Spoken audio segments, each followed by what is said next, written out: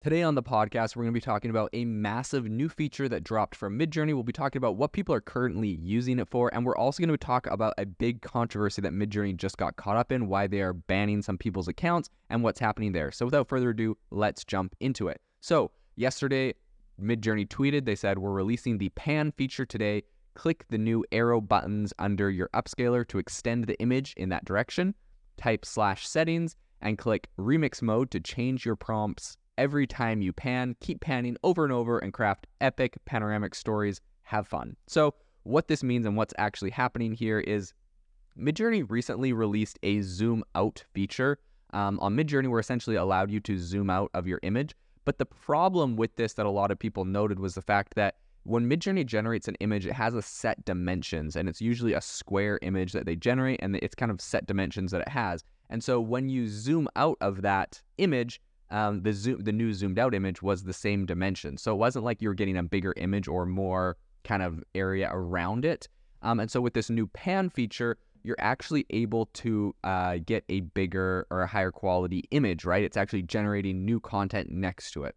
And so I think this is going to be really impressive. You're able to essentially extend your images up, down, left, or right by clicking on an arrow. So you might have an image of, a family standing under a tree, and then you would say, extend right, and it could fill in what would be on the right-hand side. This is called in-painting, and this is something that Photoshop currently does. And so I think that MidJourney is, making sure they're keeping up with Photoshop, and they're adding that functionality. Now, I think a couple details about this. Number one, clicking an arrow will extend an image in that direction. And I think one of the big things that are included in this new update is what's called remix mode. So by selecting remix mode, it's actually allowing you to change your prompt when you extend your image. So, going back to that example, as family photo under a tree, rather than just saying, extend the image to the right and autofill it in with whatever the AI thinks should be placed there, which sometimes could be weird, sometimes could be crazy, or sometimes could be bland, you can actually change your prompt and say, extend it to the right, but add a boat, in the ocean, and make it a cloudy day. And all of a sudden, in that extension, it adds whatever you've told it to do, and it all kind of fits with the same image and the same vibe. And it's really, really impressive. So I think what is a really cool feature as well with this is that you can pan multiple times on the same image. So that gives you the ability to keep generating an image that is longer and longer. Like let's say you want to go tall, you can make really tall images, or you can make really wide images, which people are like, well, why do you need really wide images? Well, one of the things that a lot of people use their phones for is panoramic images, right? So you take your phone, you go to panoramic mode, you spin in a full circle, and it's essentially taking a picture of everything in a 360 view around you. So essentially now you're able to recreate panoramic images with this new feature where you can just keep extending something and create a panoramic image, which eventually could be used for making 360 images, which when we're talking about, the age of VR and AI and AR that's coming upon us, this would be really cool to be able to make 3D scenes for different VR experiences. Now, 360 and, like all up and down and all around you is a whole another question. So I'd be interested to see if they release any features that are able to do that. But as is, you're able to make really impressive panoramic images so that someone could, wearing a VR headset, spin in a full circle and see your image all the way around them, which is really impressive. And I think it's a first step to really making these really powerful kind of surround sound or surround AI experiences in VR. Okay, so I want to talk about a couple things that people are saying on Twitter and a couple projects that people are currently using this for to give you some ideas of what some of the implications of this new update are. So, well, the first thing I will say, a couple people have mentioned that they're getting some kind of odd results with it. And MidJourney has replied saying that they might be having bugs with their MidJourney. So just to try the regular model, if you're having issues, I would recommend doing that. But in any case, I've seen someone create a really impressive, it's a artistic painting with the Statue of Liberty in the middle, and they expanded it so the canvas is bigger. It looks really cool. There was someone that, they had a picture of a bunch of soldiers in the streets of Berlin, black and white photo. Looks like it's from World War II. They, expanded it to the right, and all of a sudden added an entire building and a street with cars on it to the right. So it kind of adds extra, context to images. Now, a really cool feature that I've seen someone use this for, or use case, is they said that you can add characters to an image by panning and adding character descriptions to the prompt. So essentially, they had a character for a movie or a video game or something, right? It's a person generated by MidJourney in a specific style. They panned to the right and gave it a bunch of prompts to add another person, and it's added a whole nother character to this scene that is in the exact same style, the same type of clothes, and the same time era, and it fits really well. So, you know, it would be a really interesting way to add a whole series of characters that are all kind of the same vibe and same theme using a tool like this, which I think is really interesting. Someone else used it for a really interesting use case where essentially they got it to create what they call the impossible building. Essentially, they just kept getting it to pan up and up and up and create pretty much a skyscraper, but every single level was like a new style. So the bottom level is like kind of this like Israeli stone brick building, and the second style is a Gothic cathedral, and the third style looks like a French palace, and the fourth style looks like, you know, Brooklyn brick building, kind of like skyscraper building, and the next one is this really crazy wave blue like abstract facade for a building, and then the top one has like people standing on top of the building, and it's kind of this like crazy impossible looking skyscraper. But you can do all sorts of really, really interesting and unique things with this. So I think this is going to be really exciting. Someone also made a, they made a giant kind of panoramic of this futuristic kind of city. It's very long, goes in all directions. And I think this is going to be really impressive, as I mentioned before, for doing these kind of 360-degree views that you might want to do on something like a VR headset. There's been a lot of other really interesting use cases. Okay, one thing that I did notice that I thought was kind of interesting, someone said he created a high-res, well, essentially you can do high-res on these too, so that's what everyone is like drooling over. It's the fact that the images aren't just, you know, generating a more zoomed out, but same quality image or same, dimension images. You're actually being able to make this thing higher and higher quality. So this guy, he made an image of himself. He's in the middle of a poppy field, and there's a sunset in the background and mountains. And I'm assuming the picture is probably just a close-up of him himself, and he's expanded this out to have this really scenic view all around him.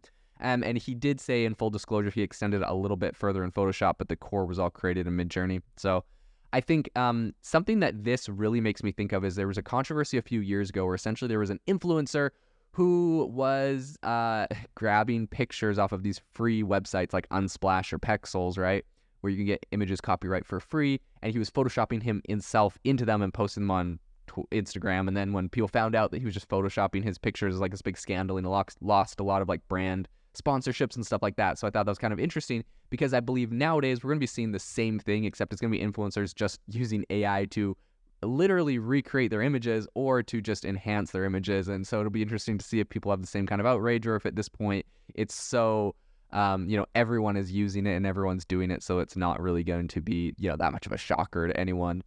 I think that'll be really interesting. And then it brings up a lot of questions about, the reality of these images. I know in the past there's been a lot of controversies with like models, for example, how much they're airbrushed and photoshopped, and people talking about unrealistic beauty standards and things like that. And essentially this AI is now generating images that are picture perfect. You have no blemishes, you have no whatever. A lot of people criticize the body types that it gives to everyone in these kind of AI generated images. So it'll be really interesting to see where that conversation goes with tools like this, as well as I absolutely believe this is going to be a game changer for influencers. And by game changer, I mean they're going to adopt it at a very high level and continue to use it. So I think this is going to be really interesting. One other interesting use case that I did see someone use it for, they were combining MidJourney's pan and zoom features. And essentially it starts up with a close-up of a girl in a street. It zooms way out, and all of a sudden that zoomed out image of a street is a girl holding a sign with that picture on it. And then it pans up, and all of a sudden there's like this girl towering over her, morphed with a skyscraper. And then it pans to the right, and there's another like massive person. And it's like, and then they animated this whole thing and turned it into a video. Or essentially it's just automatically zooming out and stuff and doing all this. I think people are going to be able to make all sorts of incredibly crazy, interesting, creative things. And what really got me thinking was the fact that they kind of animated this whole thing, so it's automatically panning out. You can make some pretty impressive video. This will get very close to video, right? Because essentially you're creating multiple scenes next to each other. So you could just have a camera essentially pan across a scene. Then you use some features and tools to slightly animate things, and it looks like a realistic video that's moving.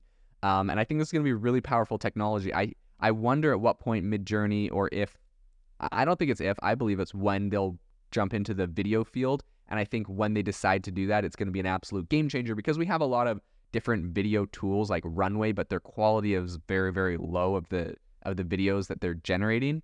And so I think it's going to be really interesting to see MidJourney, who's, you know, built a reputation on making ultra realistic, super high definition images.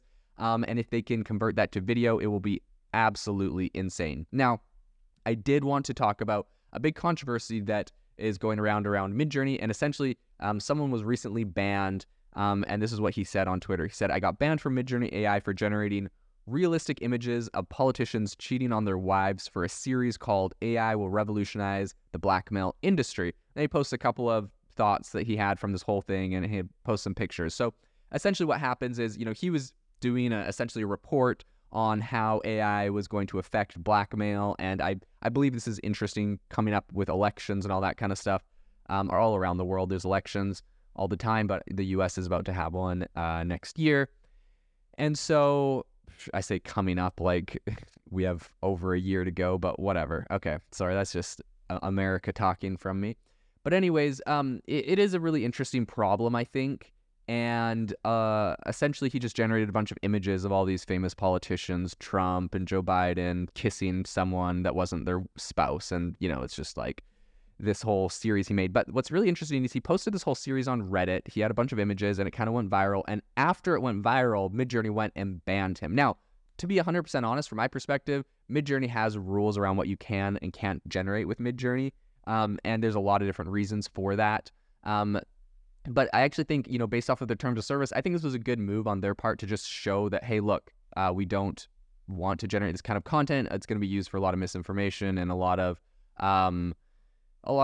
you know, fake news, essentially, where like this is literal fake news, right? A lot of people argue about fake news on the right and the left in America, so it's kind of funny. But this is literal fake news. It's an AI generated. Nothing gets more fake news than an AI generated image of Joe Biden kissing someone that's not his wife, or Trump kissing someone that's not his wife. So anyways, they banned it. I think that was a good move by their part. What I do think is interesting in this whole conversation, though, is the fact that they banned him not because he generated it. They banned him because he generated it and posted it on Reddit and it went viral. So there's obviously, he brings up the point that a lot of people could be generating this kind of content. You know, he was just trying to bring exposure to the fact that you can generate this kind of content. And he wanted to bring, and then he was banned because it went viral, but a lot of people could be generating this kind of content without being banned, just because they're kind of being more low-key. Now, one other interesting thing he said here that I think is worth knowing is he generated an image of Bernie Sanders cheating on his wife that was definitely against MidJourney's terms of service. And he said, MidJourney and AI have some safeguards in place, but you can get around them with creative prompts or repeated requests. These generators are mostly just mashed up photos available on the internet. Privacy, copyright, dignity, and safety be darned. So I think what is interesting is the fact that people are getting around a lot of the different kind of things that MidJourney does to block you from making images they don't like. He said, I've come up against blocked prompts in the past for naughty words or controversial figures, but never received a ban. So this is the first time.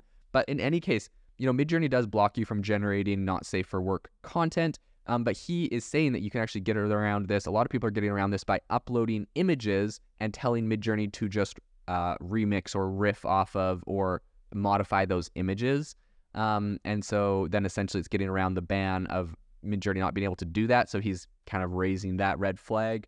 So it'll be interesting to see how MidJourney responds to this, what they do to kind of, you know, police their platform and what they're actually doing, if they do, if they should. There's all sorts of conversations around this, but I think this is something very interesting to be aware of, because we obviously had images like the Pope in a puffer jacket go viral that was an AI generated image, and then MidJourney made a bunch of different changes based off of that. They, number one, made it so you have to pay for the platform, so there's not a bunch of people using it for free. And one of the reasons why people are like, oh man, well, just because people are paying for it doesn't mean they're going to stop making deep fakes. But the biggest reason why payment is actually a good security measure is because if you are only accepting paid users on a platform like MidJourney, for example, if someone generates, you know, one of these pieces of content that is not that is against the terms of service of MidJourney.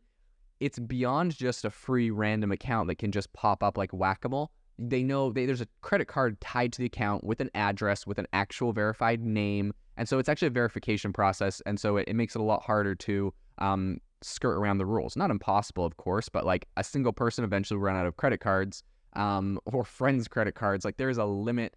So I think that it is a semi-effective method that they're trying to take, and it's probably the best they can do at the moment. So I think this is going to be really interesting to follow up with MidJourney, how they continue to evolve in the future, how their platform is looking, and if they're able to kind of monitor that and modify it. It'll be really impressive to see what new features they come out with, especially if they jump into the video field. So we will be following that very closely in the future.